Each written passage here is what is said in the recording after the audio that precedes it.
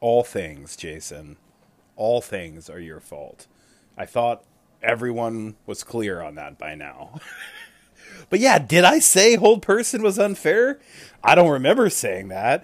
That might have been that other fake Joe from the Biggest Geekest podcast that's been calling around lately. Yeah, Hold Person, whatevs, man. I'll use that shit all day. Peace out. Well, pop yourself a beer or a cold libation. Let me tell you how I wrote this little theme. I went and took a call from brother Jason, and he tells me that he has a little dream. He says he needs a backwards intro to begin his podcast, and I ask him, what you got? He said, I'll start off with some talking and some movie clips of popcorn fighting, fantasy explorations, and some groundless exploitation. Kickstarts that I'm watching, and some blind unboxings, full-month horror movie marathon. Sometimes I'll let the dogs come on contest, and of course you know it's all about games. That's a slow down, let's just start with the name. It's the Nerds RPG Variety Podcast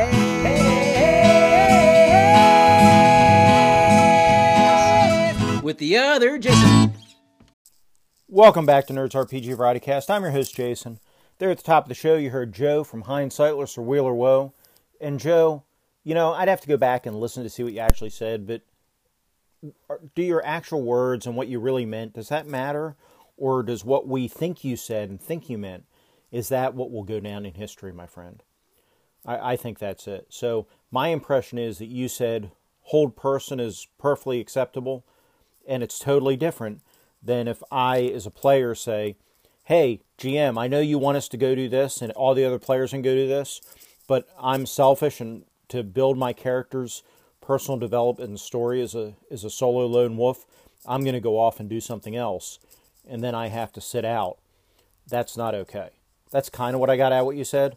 So, according to Joe, if we do Hold Person and somebody has to sit out for 2 whole sessions, like has recently happened to Pete Jones when Pete Jones's PC got tossed in jail, then that's okay. I'm kidding, Joe. I'm willing to say Joe does not mean that.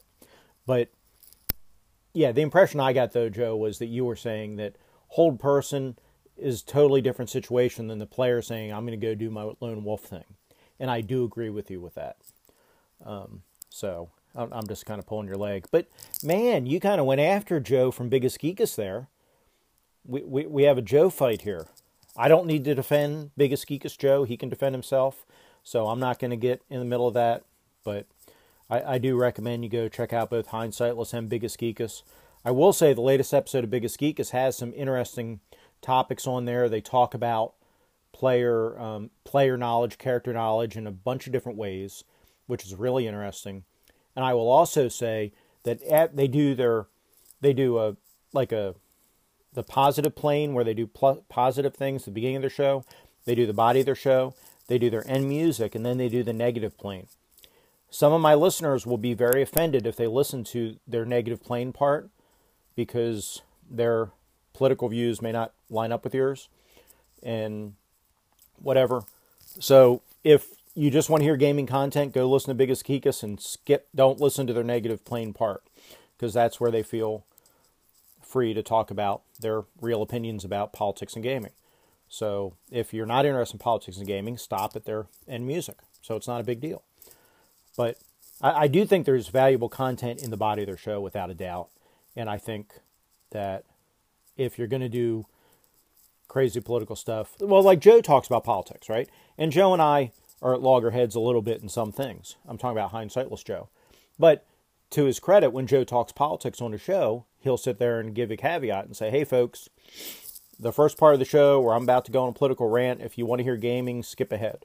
So, and I think either way, either just giving that warning up front or putting it after your end credit music is cool. That way, if somebody wants to skip that part of it, they can. And it's cool. I got friends on both sides of the political spectrum, so I'm not going to judge you regardless. Unless you're one of those red commies. Then I might judge you. Okay, anyway. The other thing I want to say here before we launch into the calls, because it's mostly a listener feedback episode, is recently I listened to the 4th episode of Frankenstein's RPG.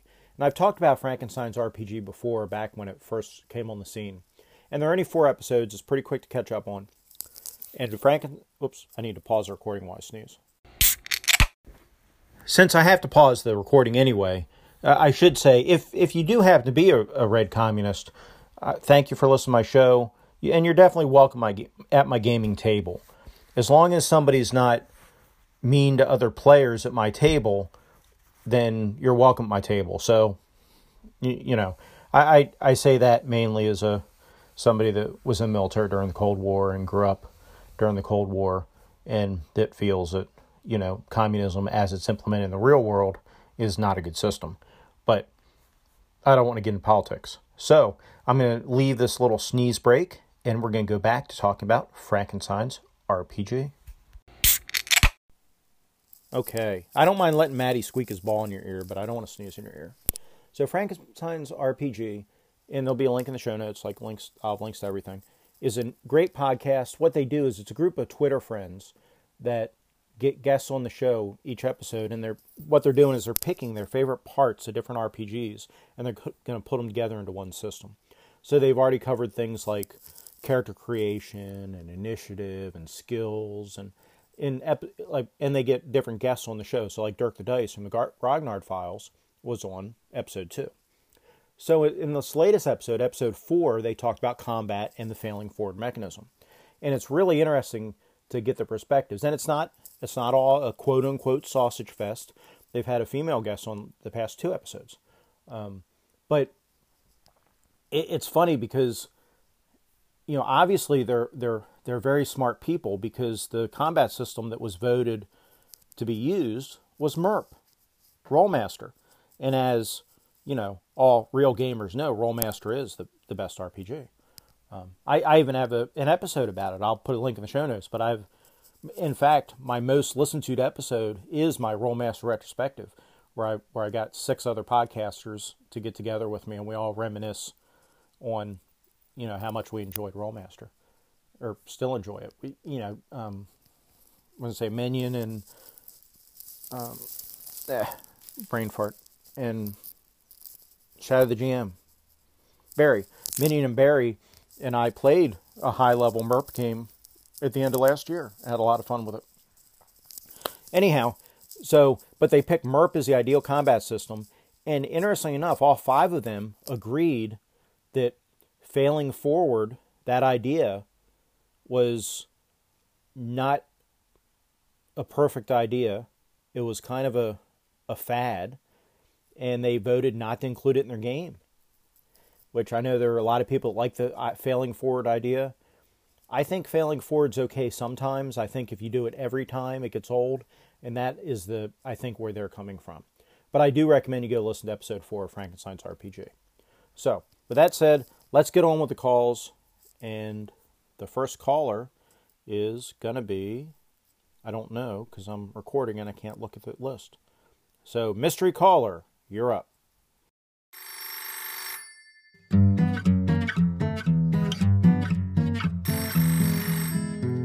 Who's on the phone? Who's on the phone? Who's on the phone? Who's on the phone? Well, maybe it's your auntie or a joke by your spouse, but the operator screaming is coming from inside the house.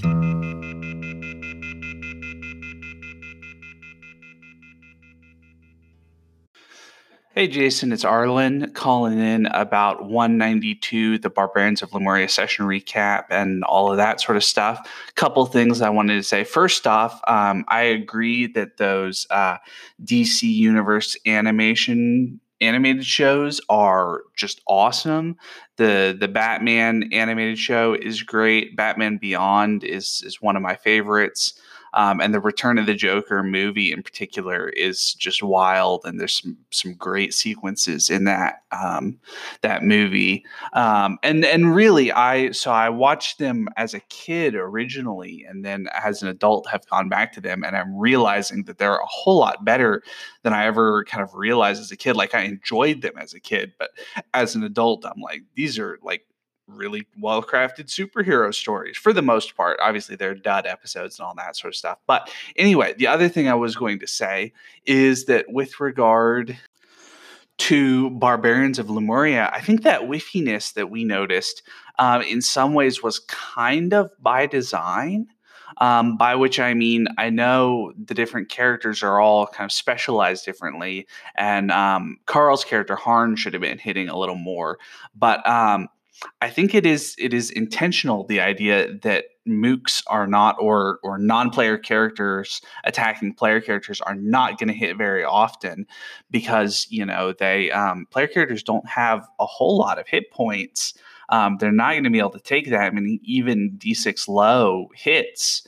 So I think it is by design that there's going to be a lot of whiffs and whiffs even from player characters that aren't really specialized in what they're trying to do in a number of ways. That that target number 9 means that to succeed more often than you fail, you need at least a +2 total bonus, and that you have a fairly steep drop off as you move away from that +2, right? Because your average on 2D, your most common result on 2D6, your average result is a 7.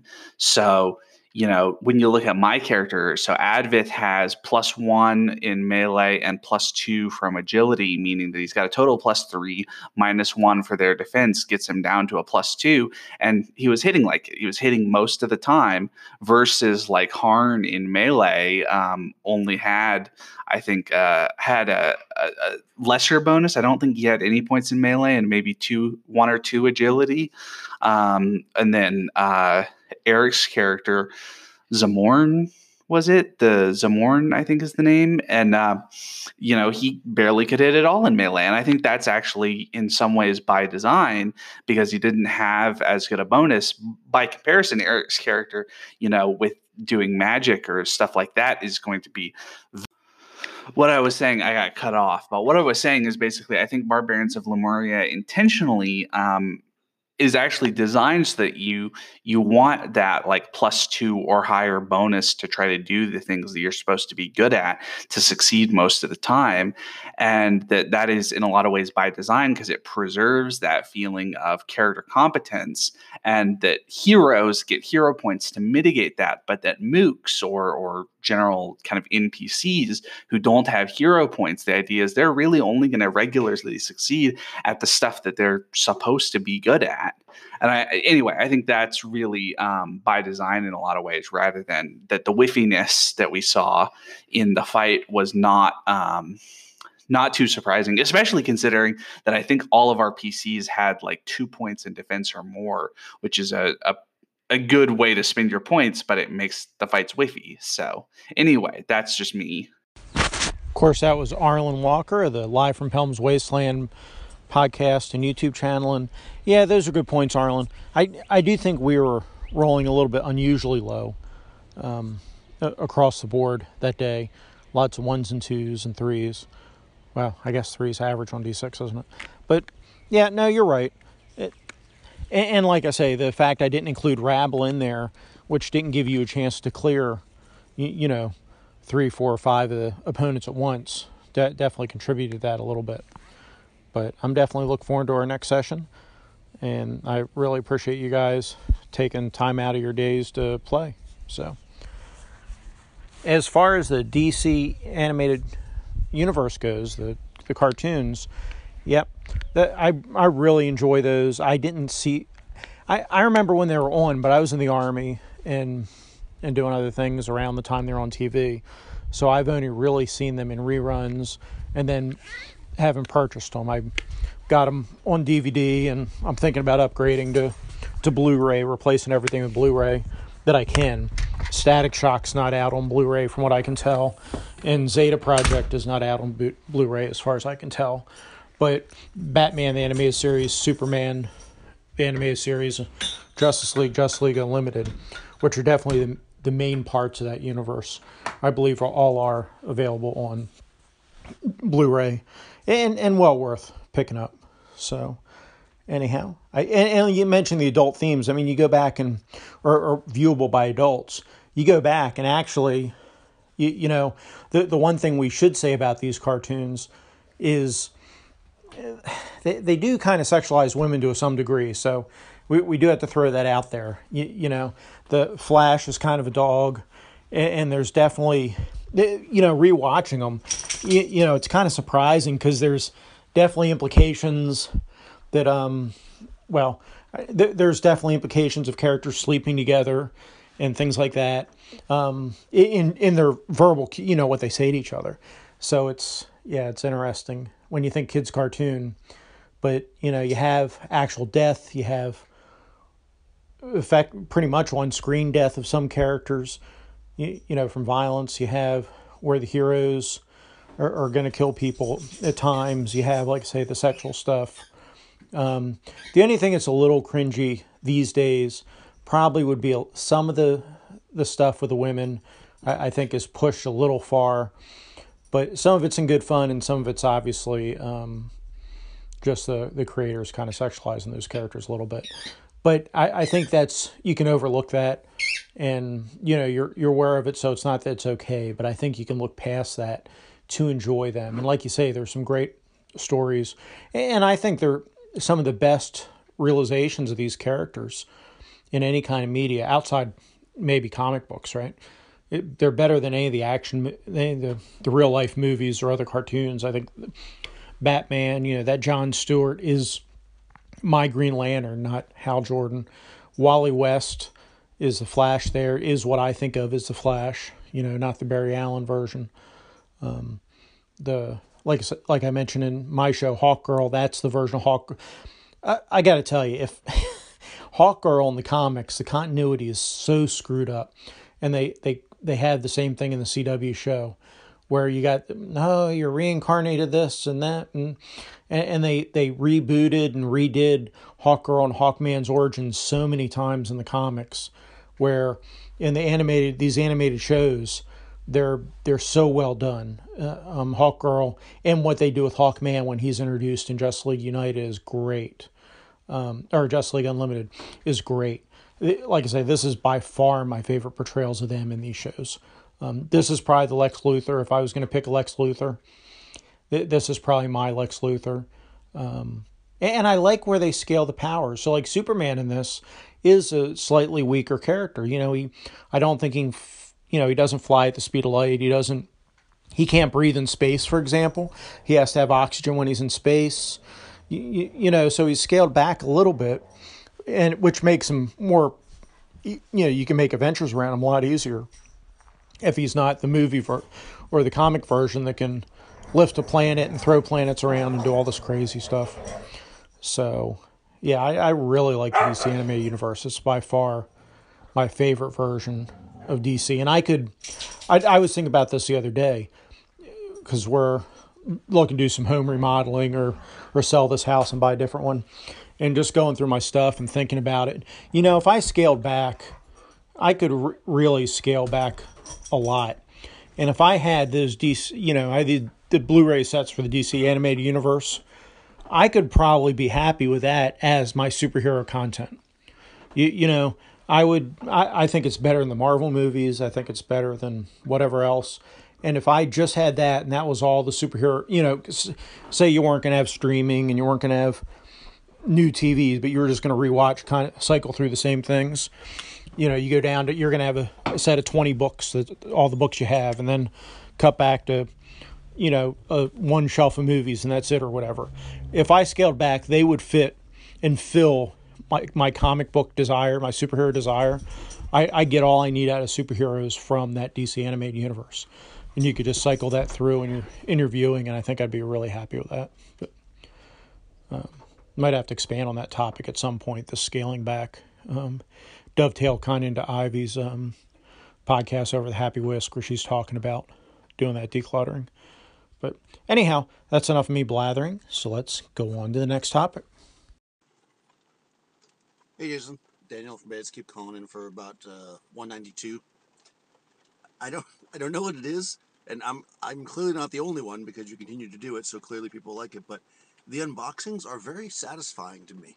I don't really watch unboxings on YouTube, which is where you see them a lot, but listening to you do it, it's like theater of the mind for unboxing. So I just really like it. I thought I would call in and let you know. Also, that Conan board game sounds super interesting, and I'm going to have to look that up.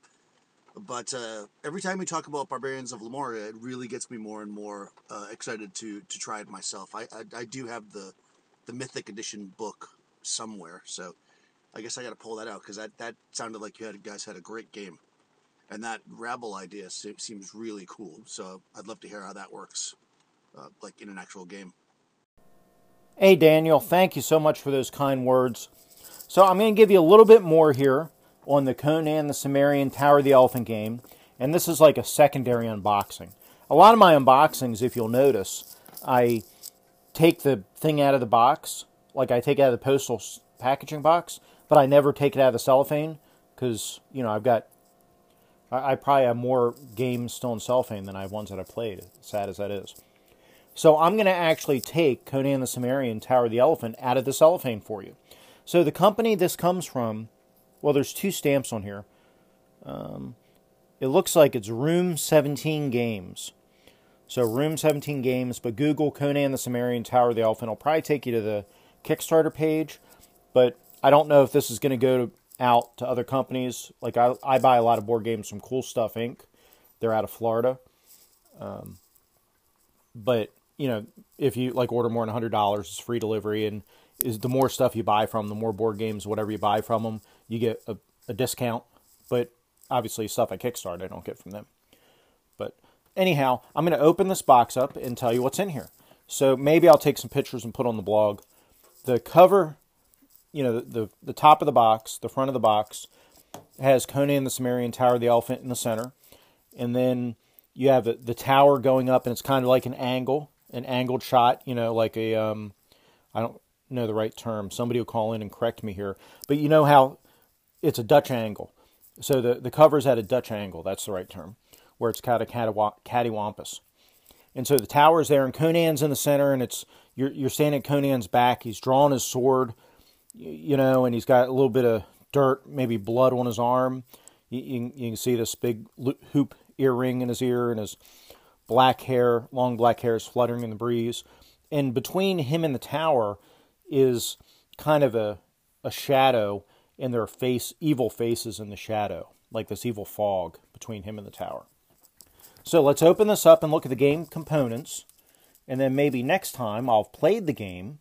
Probably not because of my work schedule, but maybe I'll play the game and I'll give you an actual play report on it. It's for 1 or 2 players, 14 or older it recommends. It says it can be played in 60 to 90 minutes.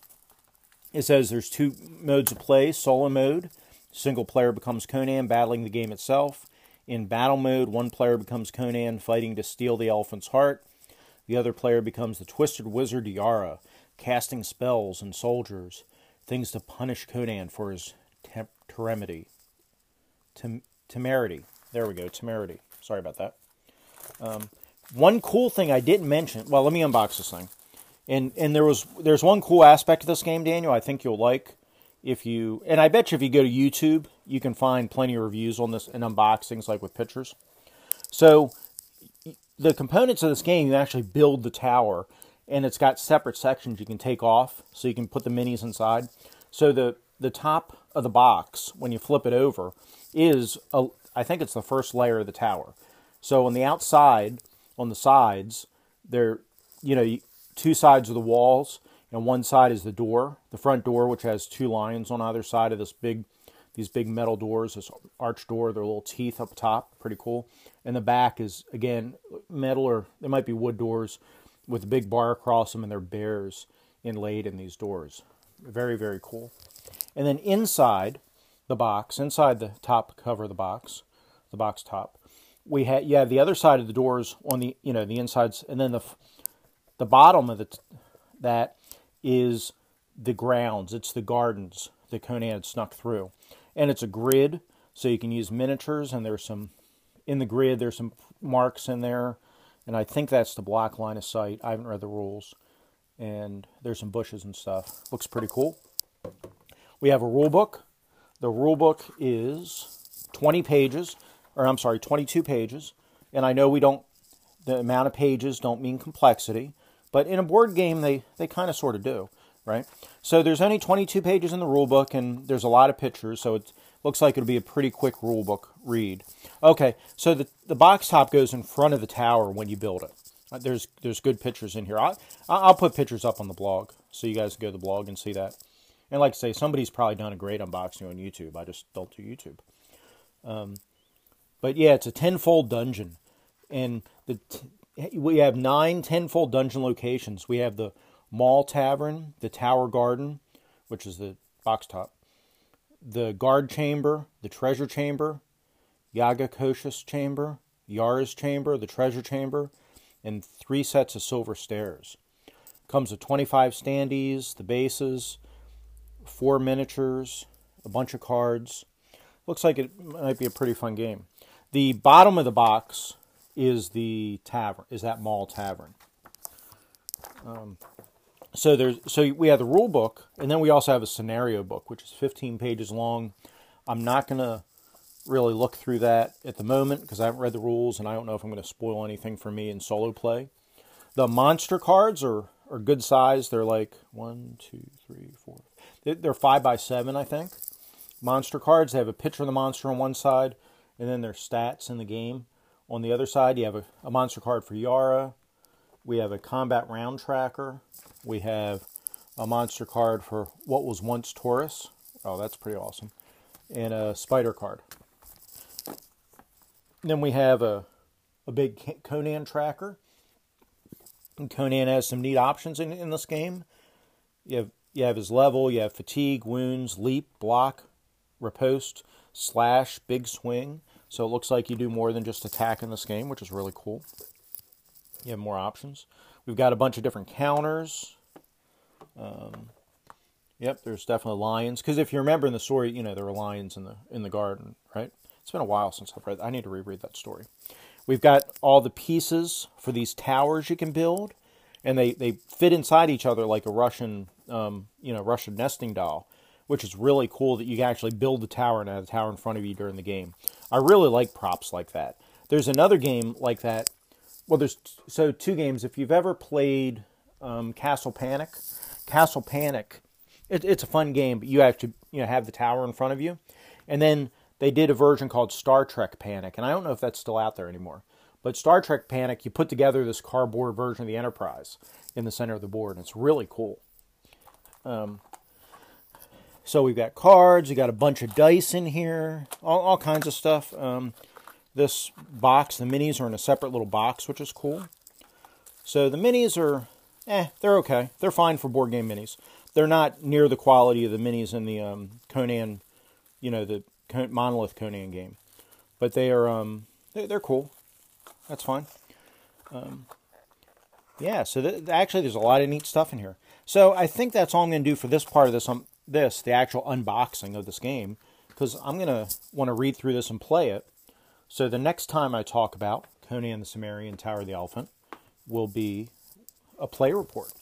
So Daniel, I hope that gave you a little more interesting food for thought here. Maybe I prompted you to copy this game down and buy it. I don't know why you enjoy my unboxings. I can't help you with that, but I will try to keep doing them if people still want to hear them. So, with that said, let's change subjects. Oh, really quickly before we switch topics, Daniel mentioned Rabble and Barbarians of Lemuria. So, Carl, Arlen, Joe, plug your ears for a minute. You don't really have to. We have another game of Barbarians of Lemuria coming up this week. And there's a small chance Rabble may show up in the game. My players don't listen to what I'm saying. And if Rabble do happen to show up, Daniel, then when I do the after session report, I'll detail not only how they work in the game, I'll detail the mechanics and, how the players did with them. So look forward to that in a future podcast. Now, on to the next set of calls.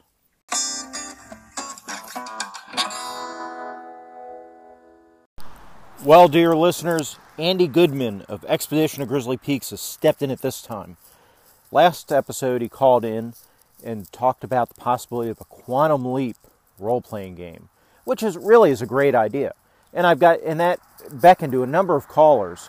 So I've got a number of calls regarding this, but Unfortunately, the first one is possible legal trouble for Andy.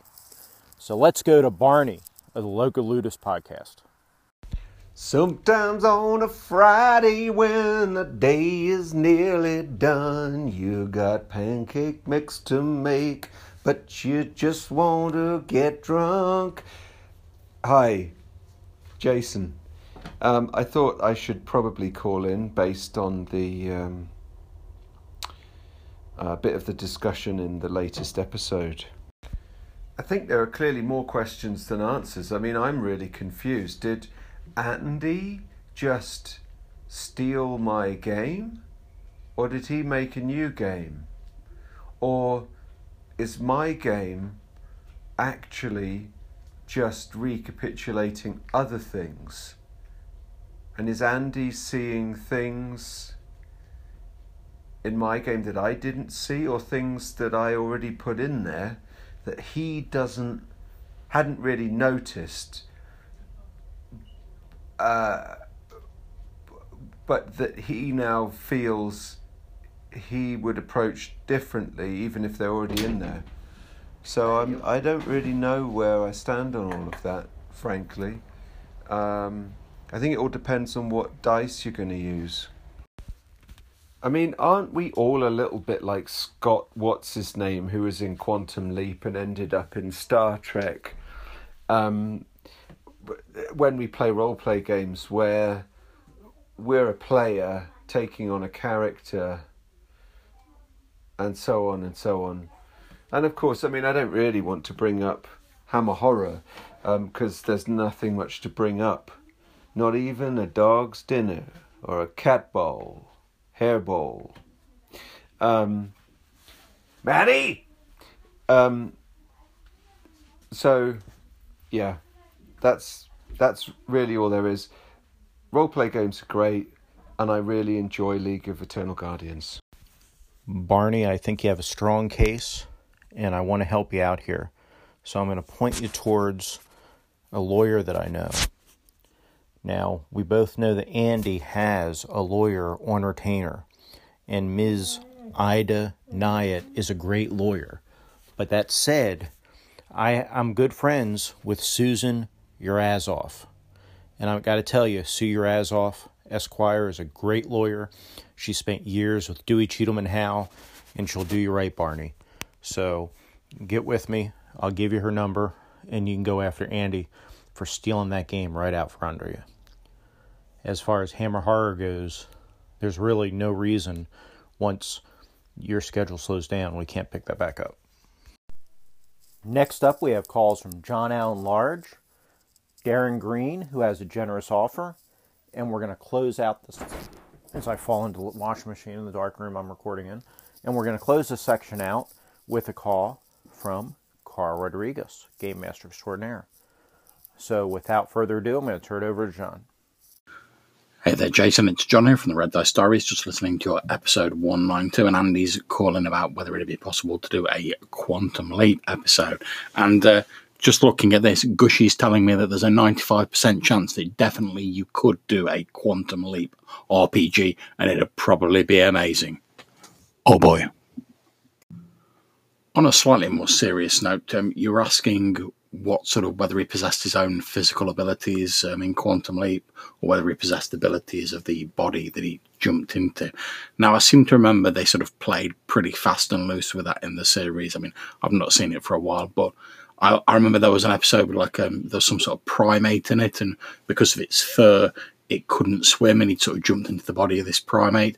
But at the end of the episode, he swam across some water to save someone, which suggests that he had his own abilities because the actual body he was in shouldn't have been able to swim. But there were other episodes where he seemed to be restricted by the body that he was in. So I think they generally went with whatever sort of suited the plot for that particular episode. Anyway, dude, great episode. I'm going to get back to listening to the rest of it. Take care.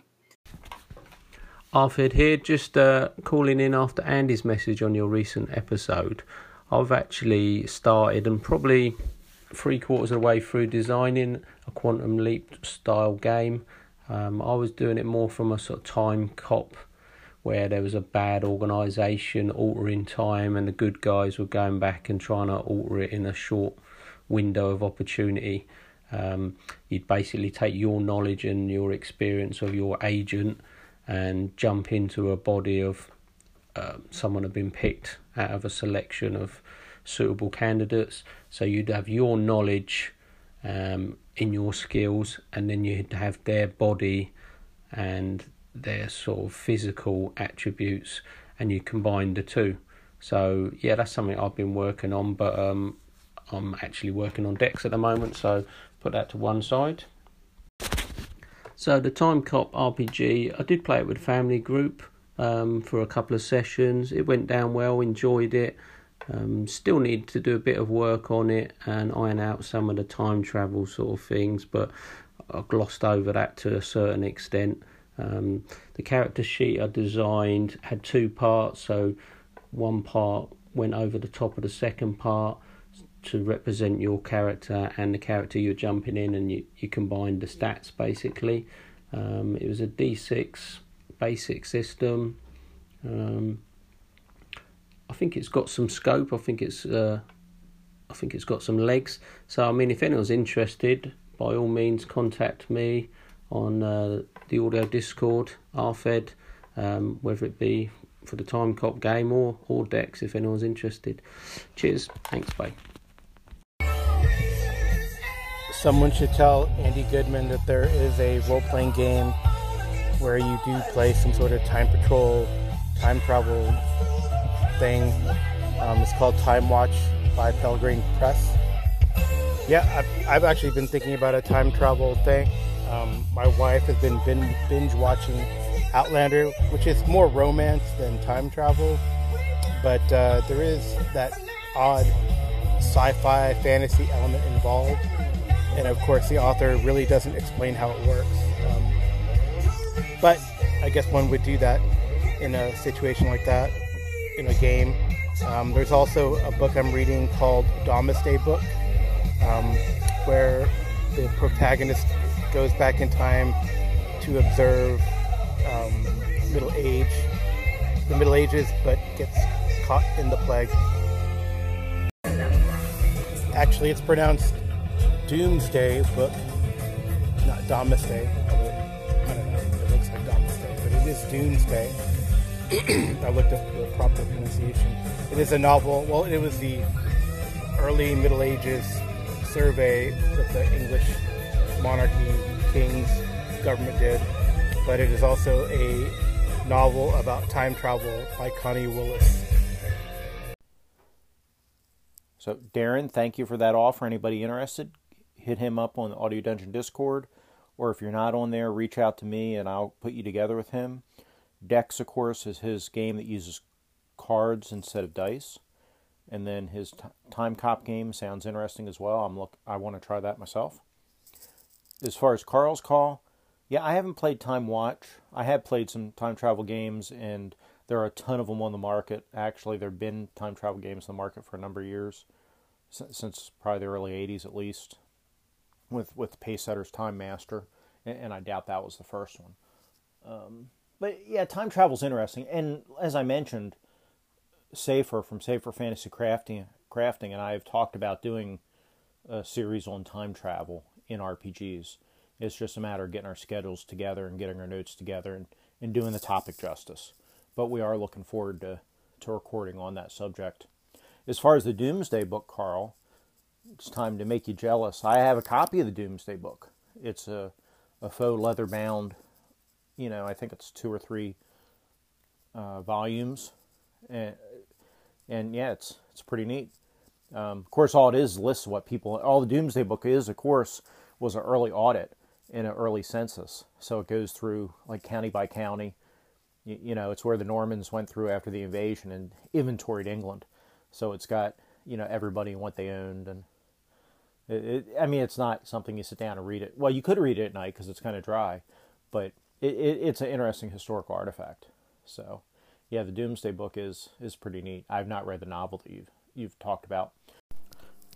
Speaking of time travel, though, in games, so I've got a series of books originally, well, the first one was originally published in 1980. I think the others were published later, because I didn't get the others till years later. But they're written by Kevin D. Randall. The first one is Remember the Alamo. The second is Remember Gettysburg, and the third is Remember the Little Bighorn. Well, Remember the Alamo is the one I know the best, because I'd read it, over and over when I was a kid. But in Remember the Alamo, they find some super oil-rich land just south of the border in Mexico, just south of the Texas border. So they have a time travel device, and they send back this, like I say, it was a 1980 book. They send back 33 combat-hardened Vietnam vets, and they're now mercenaries, and they send them back to the Alamo with modern weapons to win the Alamo, so Texas would have a bigger footprint down south to get these oil fields. And it's interesting because they're doing time travel, they're using modern weapons to change history. And, I won't spoil the book for you. I think you can probably still get it, I'm sure. If nothing else, you can get used copies. They're probably cheap. It's a fun read. It's fine. Of course, in the end, again, I won't spoil the book for you. But so, Remember the Alamo is a good example where modern equipment's taken back in time. And they weren't worried about hiding it. So you have these interesting discussions where, the mercs show up at the Alamo and they have to explain their clothes and explain their weapons and, how they work. Because that was before the time of cartridge firearms. Well, in the later ones, like Remember Gettysburg, it gets more gimmicky and it gets closer to what you would have in a time travel RPG normally, where you're part of an organization. So in the later ones, they have equipment. So in Remember Gettysburg, it's been a while since I read it, but if I remember right, they effectively had, they had muskets like 1861 Springfields, but they had muskets that looked like, it looked like a musket, but it could fire something else. It was like it was a modern weapon or a futuristic weapon disguised as a Civil War musket. And I think they did kind of the same thing in Remember the Little Bighorn. It's been a while since, like I say, I read both those maybe 20 years ago. I picked them up, and I haven't read them since. So really, Remember the Alamo is the one I remember the most. They do well, again, I don't want to ruin the book, but they do a cool scene where they're choosing who's going to go back in time. This isn't really early in the book, where they put an ad out and all these former vets and whoever show up, and they're sitting in the bleachers waiting to find out what's going to happen, and a group of guys come up, with guns and effectively threaten them, and the guys on the, like it's almost like a bank robbery or something. And some of the guys on the bleacher were laughing and joking, thinking it's a show. And then some of the characters, of course, slipped behind the bleachers and went and tried to take down the guys with the guns. And the ones that took proactive action, of course, were hired for the job. And the ones that sat in the bleachers laughing were not hired. Which is kind of an interesting thing you could maybe spring in your players at some point. But, yeah, that's an interesting series of time travel novels. And of course, even Michael Crichton wrote a time travel novel, right? Which was made into a kind of lackluster movie. But, yeah, time travel is interesting. It's tough. And like I say, Safer and I are going to discuss it at some point. But I do want to thank everybody for all those calls, as does Gadget. Alrighty, I want to thank all my callers. I want to thank Ray Otis for the art, TJ Drennan for the music, you, the listener, for taking time out of your busy day to tune in and listen to me. You all are very important to me. Thank you. If you want to leave a message and for me to play it on the air, you can leave a message using the Anchor app. You can send an email to nerdsrpgvarietygcast@gmail.com and attach a sound file. You can attach a sound file, I guess, to a Discord message. Or if you just send me a text, email, or reach out to me on Discord, I can read your message out loud. But if you want something put out on the air, I'm happy to put it on the air and make you famous. So that said, I hope until you join me next time, I hope that you take care of yourself, stay safe, and remember that every now and then you do have to take a couple minutes out for yourself. It's a busy world out there, a lot of stuff going on, and sometimes we can get overwhelmed. So you just have to take out take a few minutes out for yourself. So I am going to do that right now and go play with my dogs. Take care.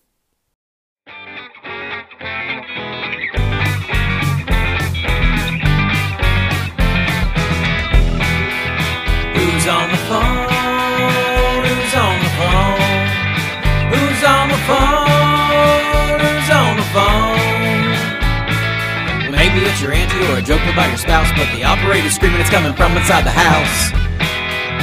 What's in the box? What's in the box? What's in the box? What's in the box?